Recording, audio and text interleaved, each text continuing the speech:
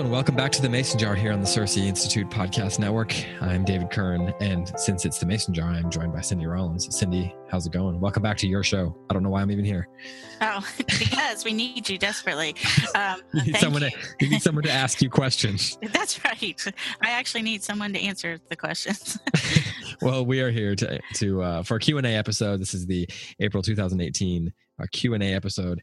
And what I did this month is I went and got a bunch of different questions that are based on topics that people are discussing on the Mere Motherhood Facebook group.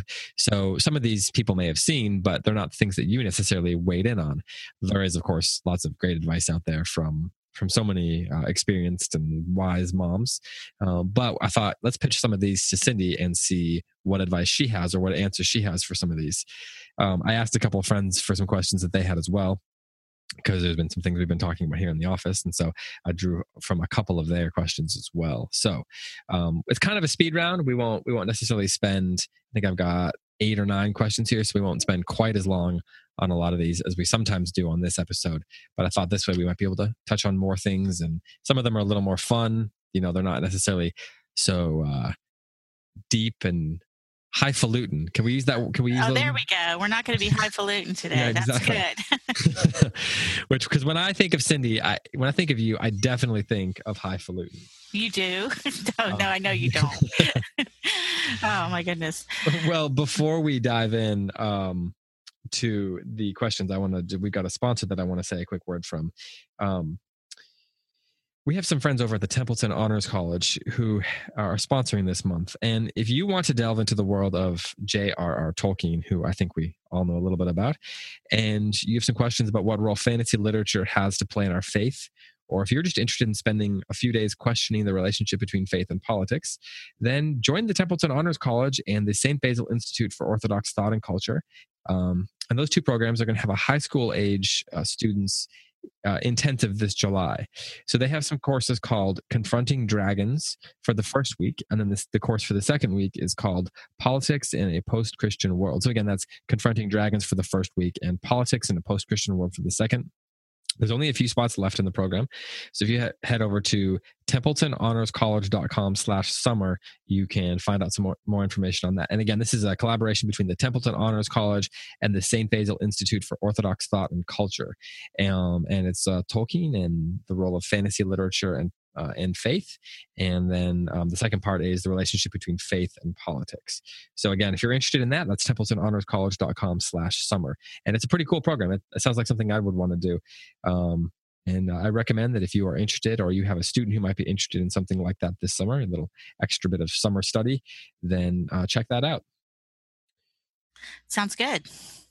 It sounds like something you'd be interested in, the role of fantasy literature and playing our faith. Are you a big fantasy fan, though? I mean, I know you like Tolkien, but did you read a lot of fantasy? I mean, I have read a lot of mystery novels.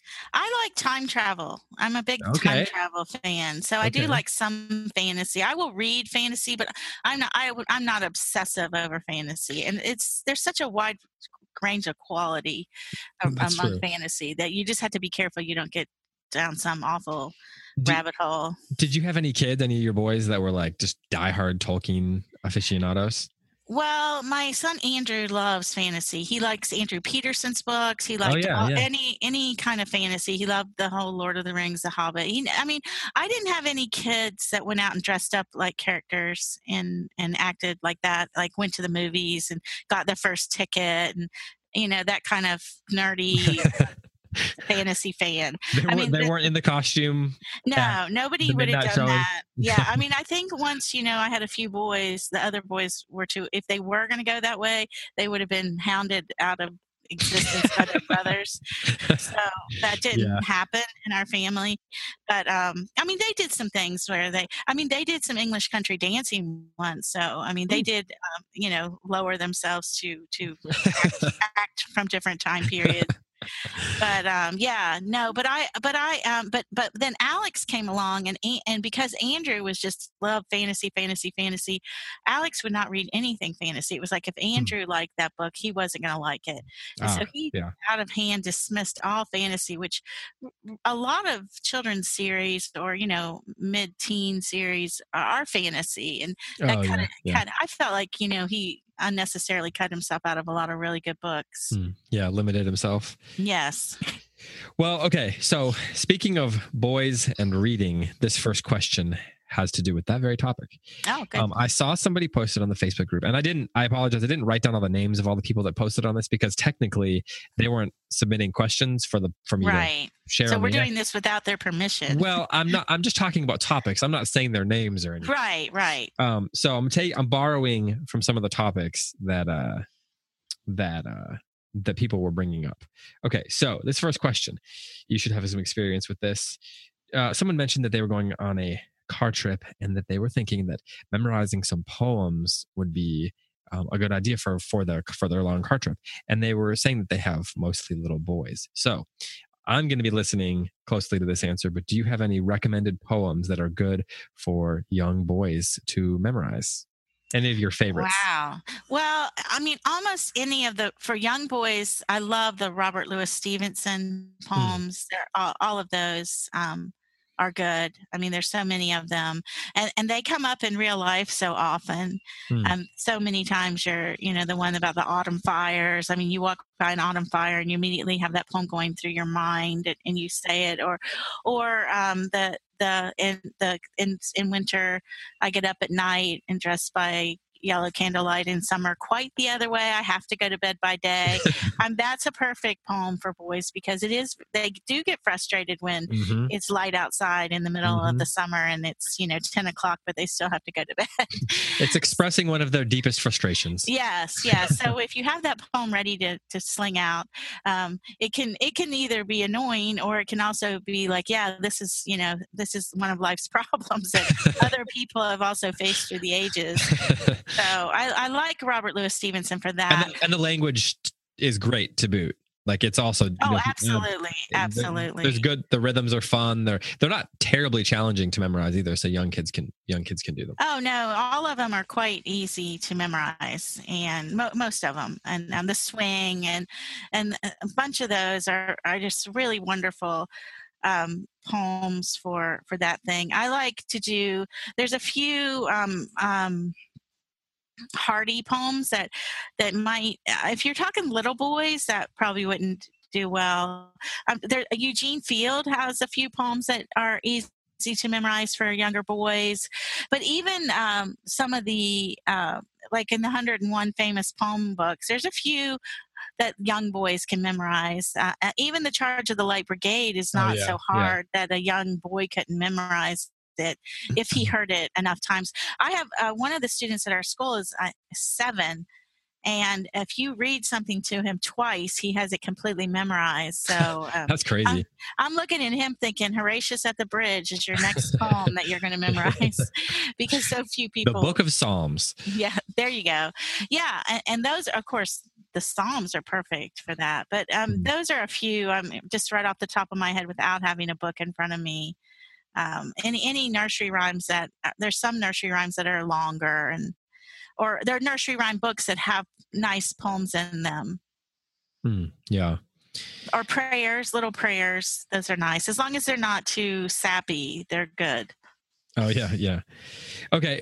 Speaking of sappy and boys, someone mentioned something that you've experienced. They mentioned that their son is getting married and that they were looking for a meaningful gift to give. So I was wondering, this is obviously you've had some of your boys have gotten married. Yeah. And now I assume this is something where partly this is going to depend on the particular relationship between the mother and the son and things that the son's interested in, all that kind of stuff.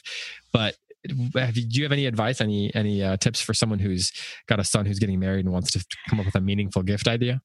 Yeah, I don't. I'm not good at that because I'll tell you why. I've just totally given up. We have 28. Like today, this morning I woke up and I needed to get somebody a birthday gift. Their birthday was today and I don't live near them. So I got on my trusty Amazon account, sent them my trusty Amazon gift card. With us, we mostly give our kids money at that point because we know, I think because coming from our own perspective and how poor we were and how hard those years are, it just seems like, but I know that there are meaningful things that you can give.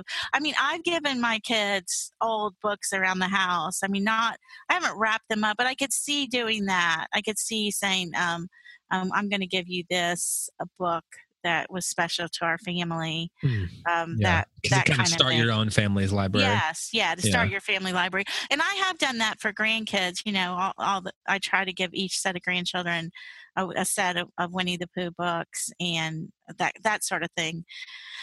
But as far as the wedding gifts, now my son gave me a beautiful present for his wedding. He did his wife. They're very thoughtful like that, and we should probably have them on and ask them what would be a good gift.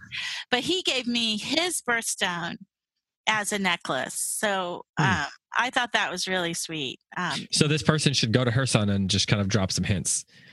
What is meaningful to you? But with so many people in my family, I just have run out of mental ability to think straight. I mean, Alex's birthday was Saturday, and I was like, okay, I'm going to take you shopping. You can buy whatever you want to buy, which he loved. He loved that. It was fine. It was one of the least exciting birthdays we've ever had because my husband was working in an outage, so that means he's not available at all. And Andrew went out of town, and nobody else could come because we just had a big birthday for my dad, and everybody had been there. So it was just like, okay, Alex. Poor Alex. Mom is taking you shopping. That's your birthday. So yeah, not the person to ask that. Okay. Well, after the last episode that we did on you did the interview on Nature Study, there were a lot of comments and questions on the Facebook page or the Facebook group, I guess, about different journals and art supplies and kinds of colored pencils and things like that for nature journals. Do you have any favorite supplies, any favorite journal brands or other kinds of supplies that you really like to keep stocked or that you buy when you run out? Yeah, I mean, I always have tons of barrel pencils. If they're on sale, I buy them. Now, I will say this: people have said the quality has gone down a little bit over the years. Like they're not, they're cheaper than they used to be. So I'm going to say that that's probably true. But I still default to the barrel brand of the Prismacolor, and then they have some watercolors, and those are very good pencils to have on hand. And then, Jeanette mentioned the Prang watercolors. I just buy, I have, you can either get the tubes of watercolor or you can get the nice little palettes. And I think what they say is to get a white in a tube, but the rest of it get, in just one of the little palettes that you can get, just getting it high quality, like the Prang. And I'm not really good at that. I mean, I always kept the barrel pencils, and we always had good paper, good nature notebooks. But that was really all that I had. Besides the books, besides having lots of nature books around the house. Did you have a particular notebook brand that you like to use, or sketchbook brand, or anything like that? Well, I did for years, and I can't find them anymore. But the Greenleaf Press, I don't know if they're still out there, but I think they might be.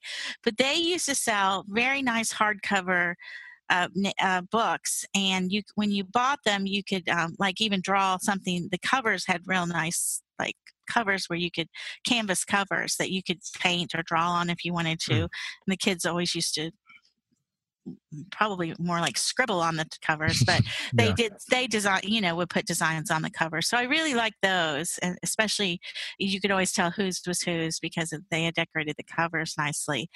But now I just go to the art supply store and grab a book here, a spiral bound book. Or I know there's some my son gave me a really nice journal that could be used as a nature notebook that has really nice like watercolor paper for the journal. You could technically, it's one of those nice leather books that you have the strap that you wrap around it. So you could use that kind of thing. But for the littler guys, I just get smaller, just a smaller notebook. And then as they get bigger, you might get a bigger notebook. Okay. Next question. It's baseball season now. And somebody posted on there about baseball books. I think you've mentioned a few baseball books before. Do you have any favorite baseball books that are worth checking out? Wow, that's a good question. Let me think about that. The Ted Williams book is a must-have for the baseball. But if you want a baseball book, it's boy, what is it? So Ted Williams's book on baseball, Hitting, The Art of Hitting, I think is what it's called. It may be not called that, but it's definitely the best baseball book for actual playing baseball. You can study that book and become a better baseball player. And then I just found out that I bought recently at a book sale or at a used bookstore on the way home from Kindred. Some of the girls that were driving a different way, we thought they were going a different way than we went, and they said they had stopped at a bookstore. And Jeanette in the car said, "Oh, I wish we could have stopped at a bookstore." And I said, "Well, we really need to get home." And then we passed this bookstore, and I said, "Jeanette, do you want to go to that bookstore?"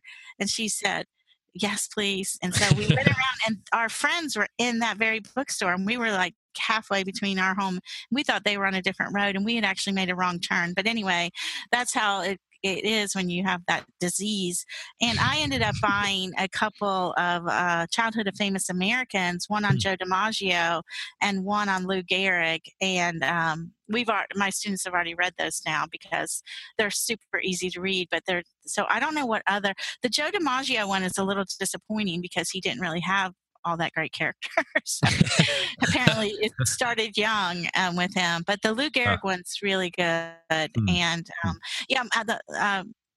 Drake said to me the other day, he said, "Well, Joe DiMaggio said he hated school and he never learned anything in school in his whole life." And I was like, "Yeah, but I bet he learned a lot in life."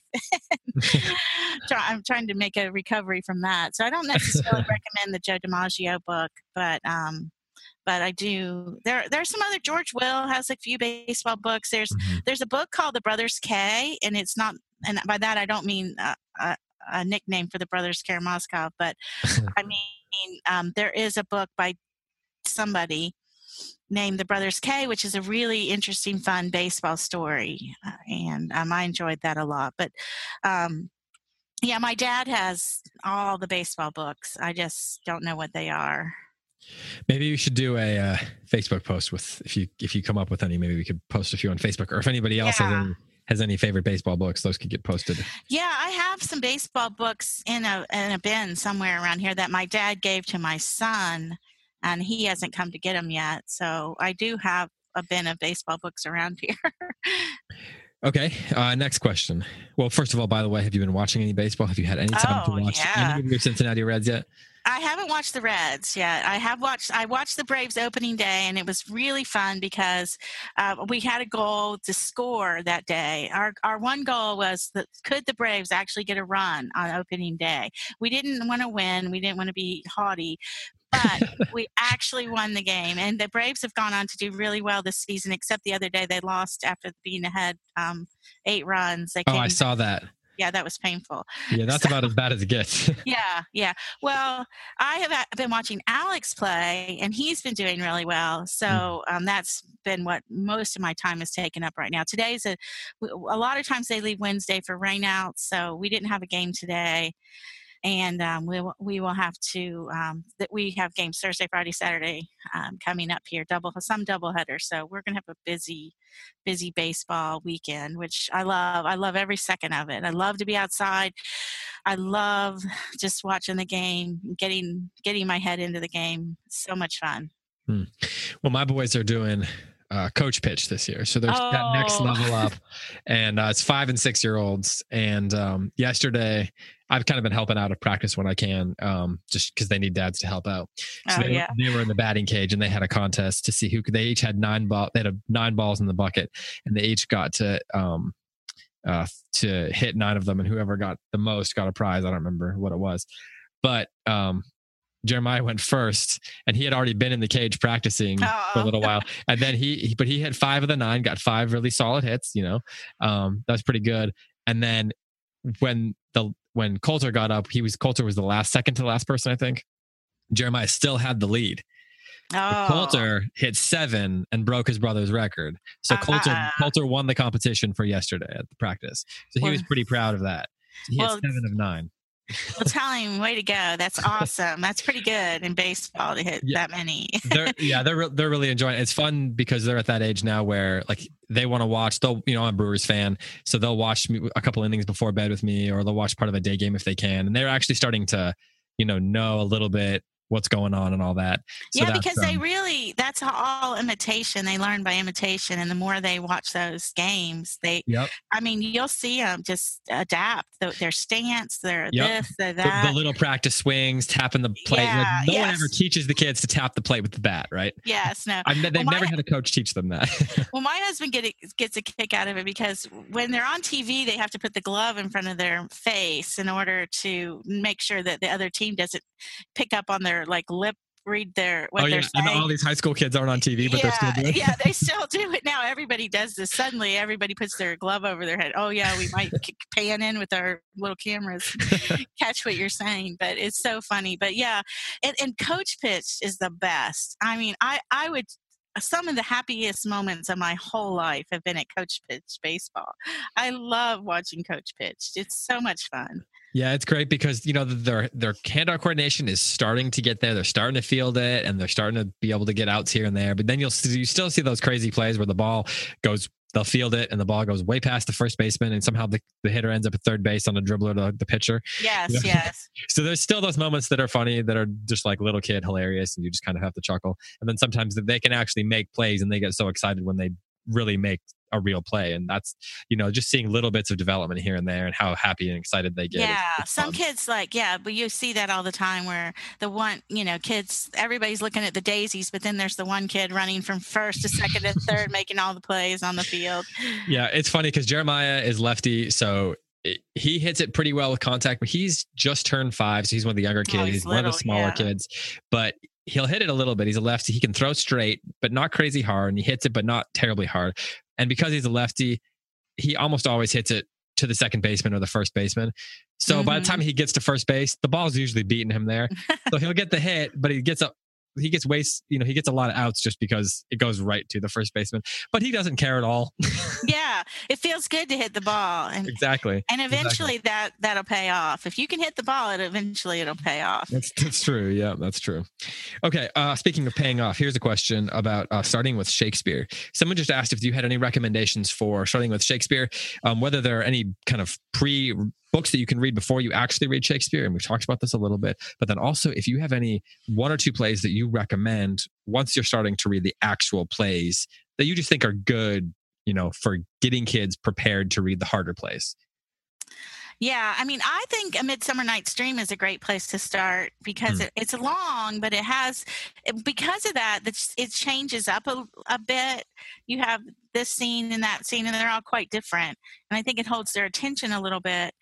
And it's got some humor. And when one of the characters' head is turned into a donkey's head, that most kids find that humorous and will laugh at that. And the scenes are very funny. So I like A Midsummer Night's Dream for kids. The Tempest is a really good shorter play that you can do that has some memorable lines in it. It's hard to start the histories, even though the histories are some of the best plays that Shakespeare has. It's hard to start that with young kids. They do so much more enjoy the story. Some of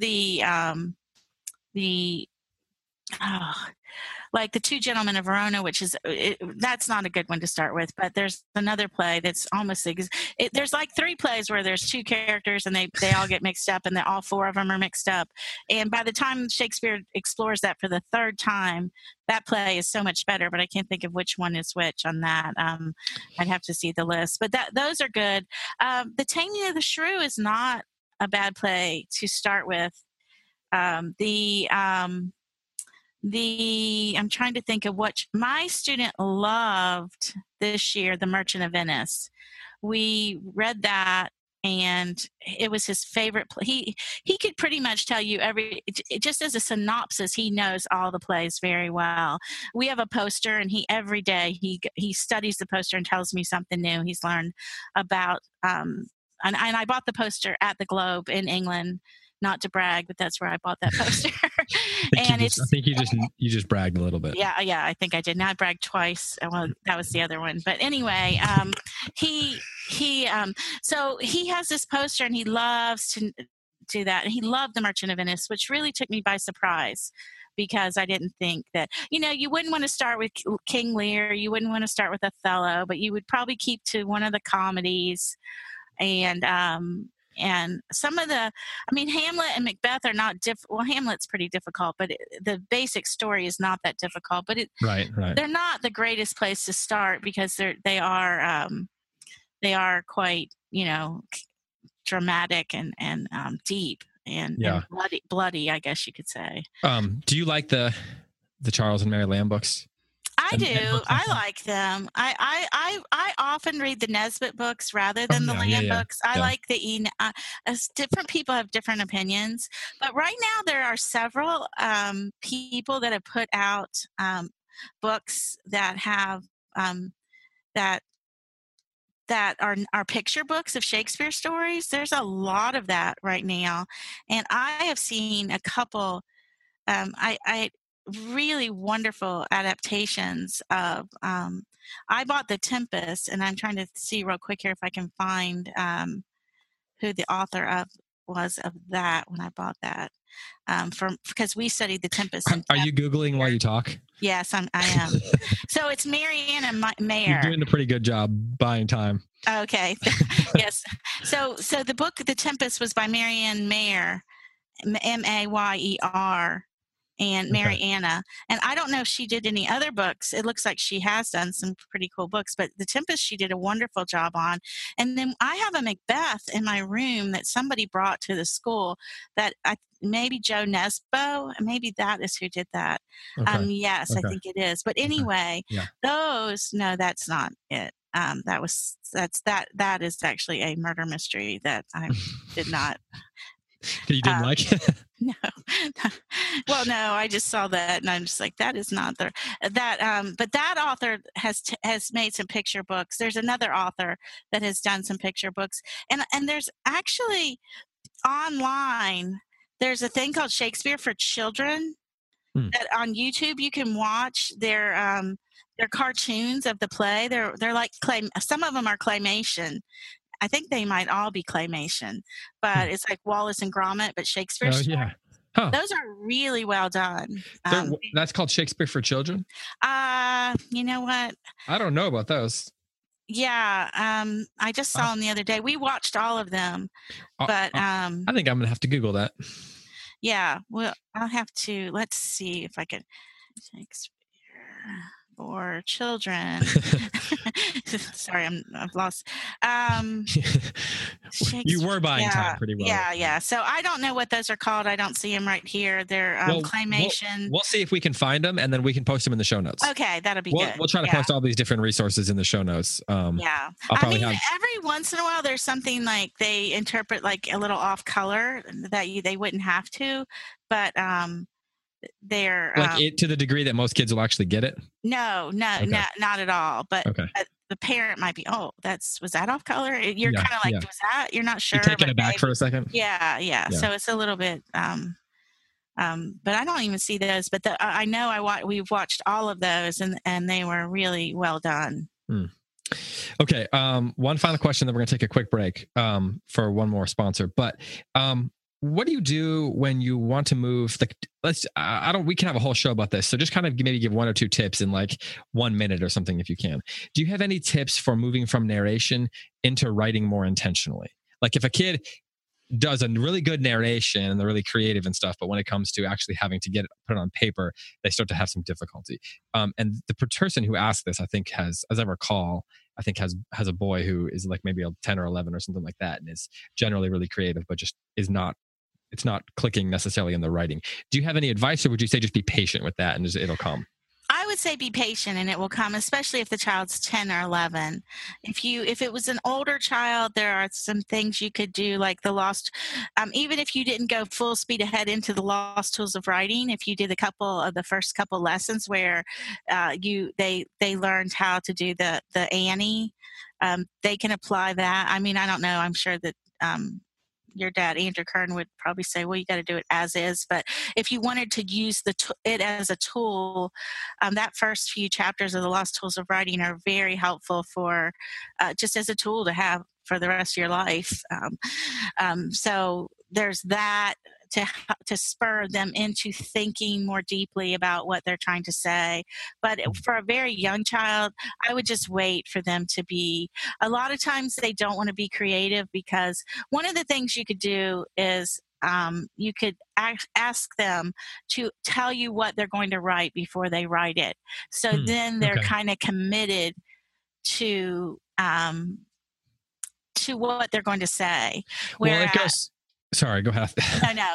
Whereas when they're writing, they're like, oh, I don't want to write anymore, so I'm just going to be boring. It's the same principle behind kind of the invention phase in the Lost Tools of Writing, where it's not, you're helping them kind of build a template, build give them some preparation for what they're going to say. So when they're not necessarily having to think about the mechanics of putting something on paper and the ideas at the same time. You're giving them a chance to kind of formulate ideas and then put it on the paper. And for kids who are new to writing, sometimes the mechanics of shaping words and sentences and all that can be frustrating. I mean, honestly, when I write, I'm still frustrated by like trying to make a sentence sound good and get my idea across at the same time.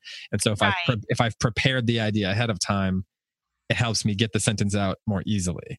So basically, if they really had trouble getting it on paper, just get an oral narration for them, and then they can say, now, okay, that's what you're going to write. Just write that down. Now, they might have done, more in the oral narration than they actually write down. But if they're only 10 or 11, I would not panic. I would get Karen Glass's book, Know and Tell, and I would look at the samples in there, and it will make you feel a lot better, because you can see children progressing from just really, really short, terse, you can tell I don't like writing, to progressing to doing better and better and better. And I know that works, and I've seen it over and over again, but I know how panicky you feel when you see a really awful narration that your child has just written down, and it's terrible. It's just something you just have to be patient with.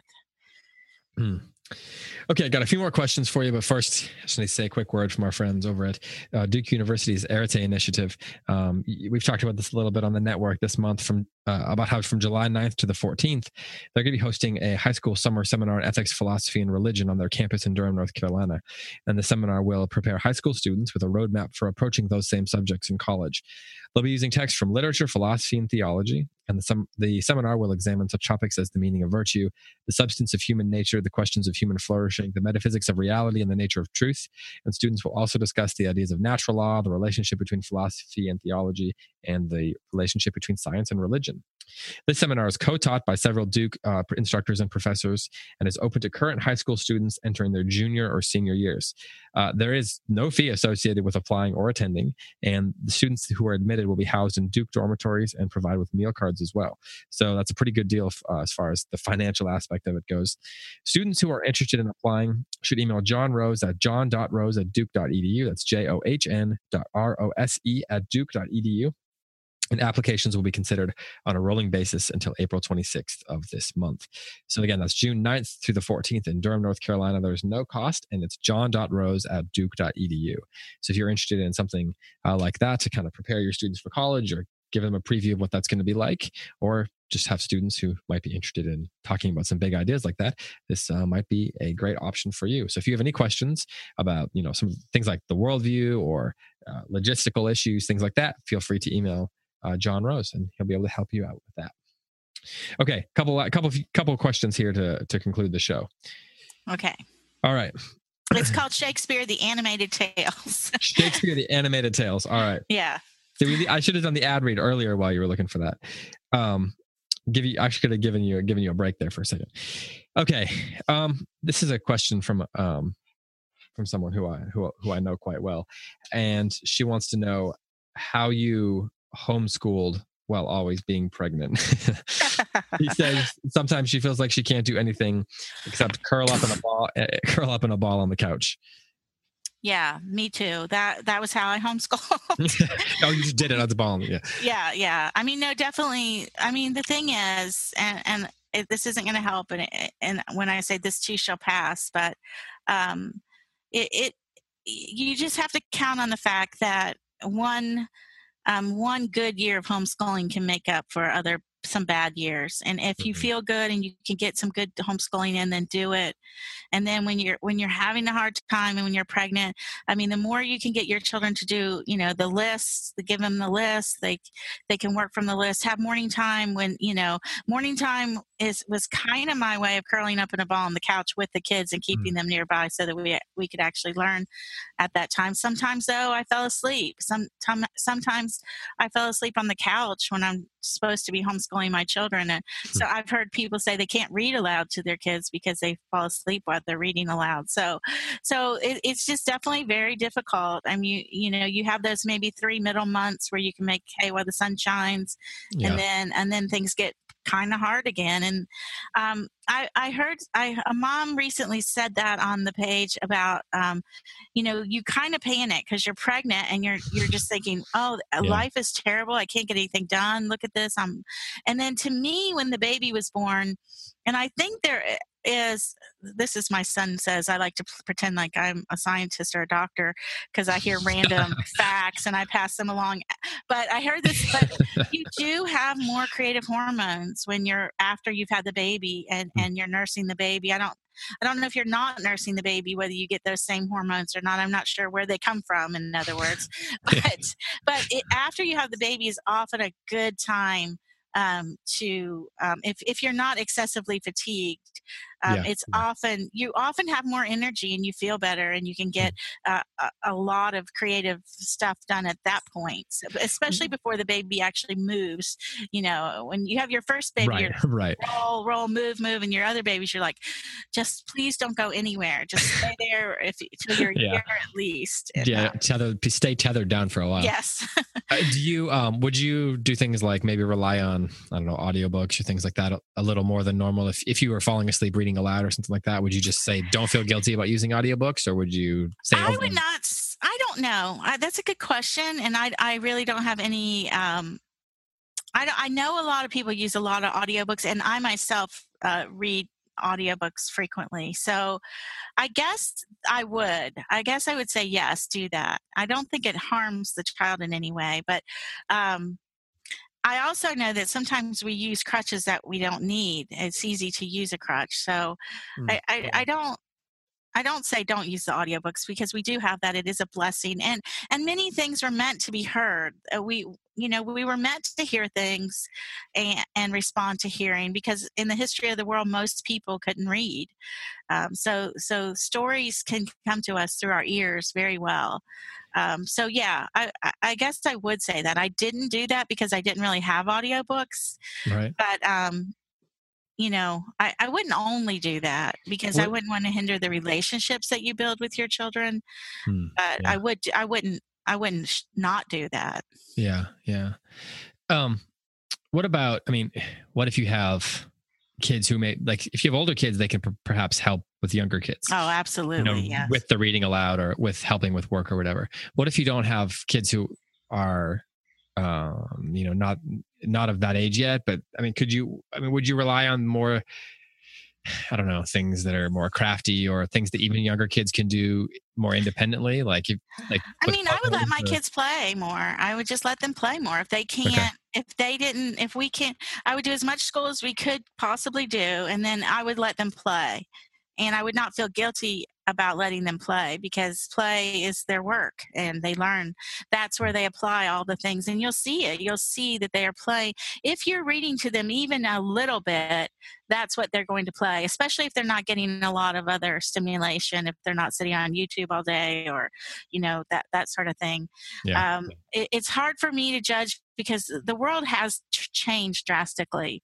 And I wasn't in that position where I had so many things to entertain my children. But I do think that if a child is playing and there are no electronics involved, that I wouldn't feel guilty about that at all. I would be very thrilled. I think that's a positive thing in that child's life. If that child is too young to do work on it his own, then he is perfectly in the age range where playing is learning.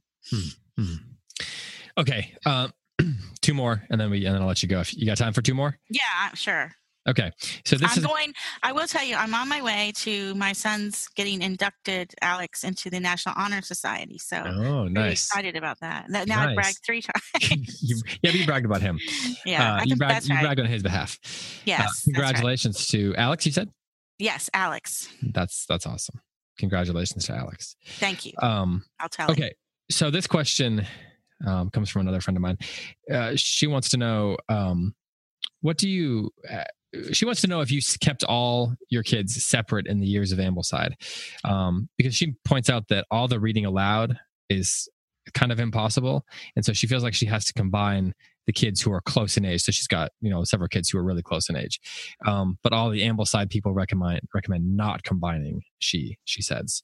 So she's wondering what she should do there, what you did there. I'm guessing that you're going to say, well, what I did isn't necessarily what everybody should do, but what did you do there with kids who are close in age? What I did was I had 3 or 4 of the spine books that Ambleside has. I just had them ongoing in a reading rotation. So This Country of Ours, Our Island Story, English Literature for Boys and Girls, and I think there was one more. And they were constantly on auto-rotate in my family, auto-rotate, constantly being read aloud at one time or another in morning time, usually one and then another, then start over. So those books were not on their individual lists. So when they came to that reading, they didn't do that because we were doing morning time with those books. And that is where I became very, very comfortable not stressing over whether the time period I was reading aloud about in morning time was the same time period that maybe they were getting other reading materials on. I found that to be a plus, not a minus, because they were start making connections across the time period. So I did at one point have 2 of my children in the same year of Ambleside together, exactly. And I will say that because of the competition factor between those 2 children, and one being, the younger not necessarily being as advanced, or the older not being as advanced as the younger, that created unnecessary stress with those children, and I kind of wish I hadn't done that. But as far as making up overarching view of Ambleside, I did do it where some of the books I used as a group, and then some were individual. They were in individual years. Okay. And I just made up my own way to do that, out of necessity, because in a large family, you can't, you're not going to read aloud all the read alouds. Like if you put all your children in a different year of sunlight, and that makes it like you have 12 read alouds a year or 10. Now you have 40 read alouds a year. Well, that's not going to happen. I usually a good year you can on a very good year you generally can read aloud about 20 books on a very good year, and I mean some will be longer than others, sure. But you have to do that if you have a large family. You have to find a way to put some of it together and do some of it separately. Yeah. So don't feel guilty if you have to combine some things as well. Oh, absolutely. Do not feel guilty. Do what works for your family. I know Leslie was on and she talked about that's why they created the Ambleside for groups. And if your family is a group, then you're going to have to adapt to that group, whether that is the right way to do it or not, or that's the way it's designed. That's just what worked for me. I couldn't have made it. I know for a fact it wouldn't have worked if I was trying to do it. I made it work the way I had to make it work, and that's what moms need to do. They need to make it work for them in their situation. Well, our last question actually has something to do with that. The idea of making things sort of work within your specific context. Because actually today at lunch, Matt Bianco, who works here, he and I were talking about the idea that sometimes you'll be you'll be looking online, or you'll hear some speaker speak, or you'll be on Pinterest or whatever, and you'll get all these great ideas, or you'll see so many great ideas. And it's a little overwhelming that this speaker says this, and then the other speaker says something slightly different, but then this other speaker says something similar, but it's really awesome. And then there's 14 amazing ideas on Pinterest or on this blog or whatever. There's so many good ideas out there, but you can only adapt so many of them. And if you try to do too many, you're not going to do any of them very well. And so do you have any advice for just the kind of questions you can ask when you're trying to decide whether something would be right for your family? Like whether, this great idea would be right, or this difficult thing that might be a good idea would be right for your specific situation, your specific family. I know that you can't give advice for everybody on that because of the nature of the question, but are there like types of questions or ways of thinking about it that could help moms out there sort through all the options that are available to them? Yeah, I mean, it is overwhelming. And then there's so many voices saying, well, if you want to be in our club, then you have to do it our way. First off, I would just say, poo. You can't do it that way, especially if you have a large family. You can't do it the way everybody else is doing it or the perfect way. There are many, many benefits for each kind of family we have. If you have a child and you have an only child, that there are benefits to that child for being an only child. Those are your benefits that you get to have because you have an only child. There's also some negative things about that, and yeah. So if you have a large family, same thing. There's some great benefits to having a large family, and there's some things you aren't going to be able to do. You're not going to have the money for.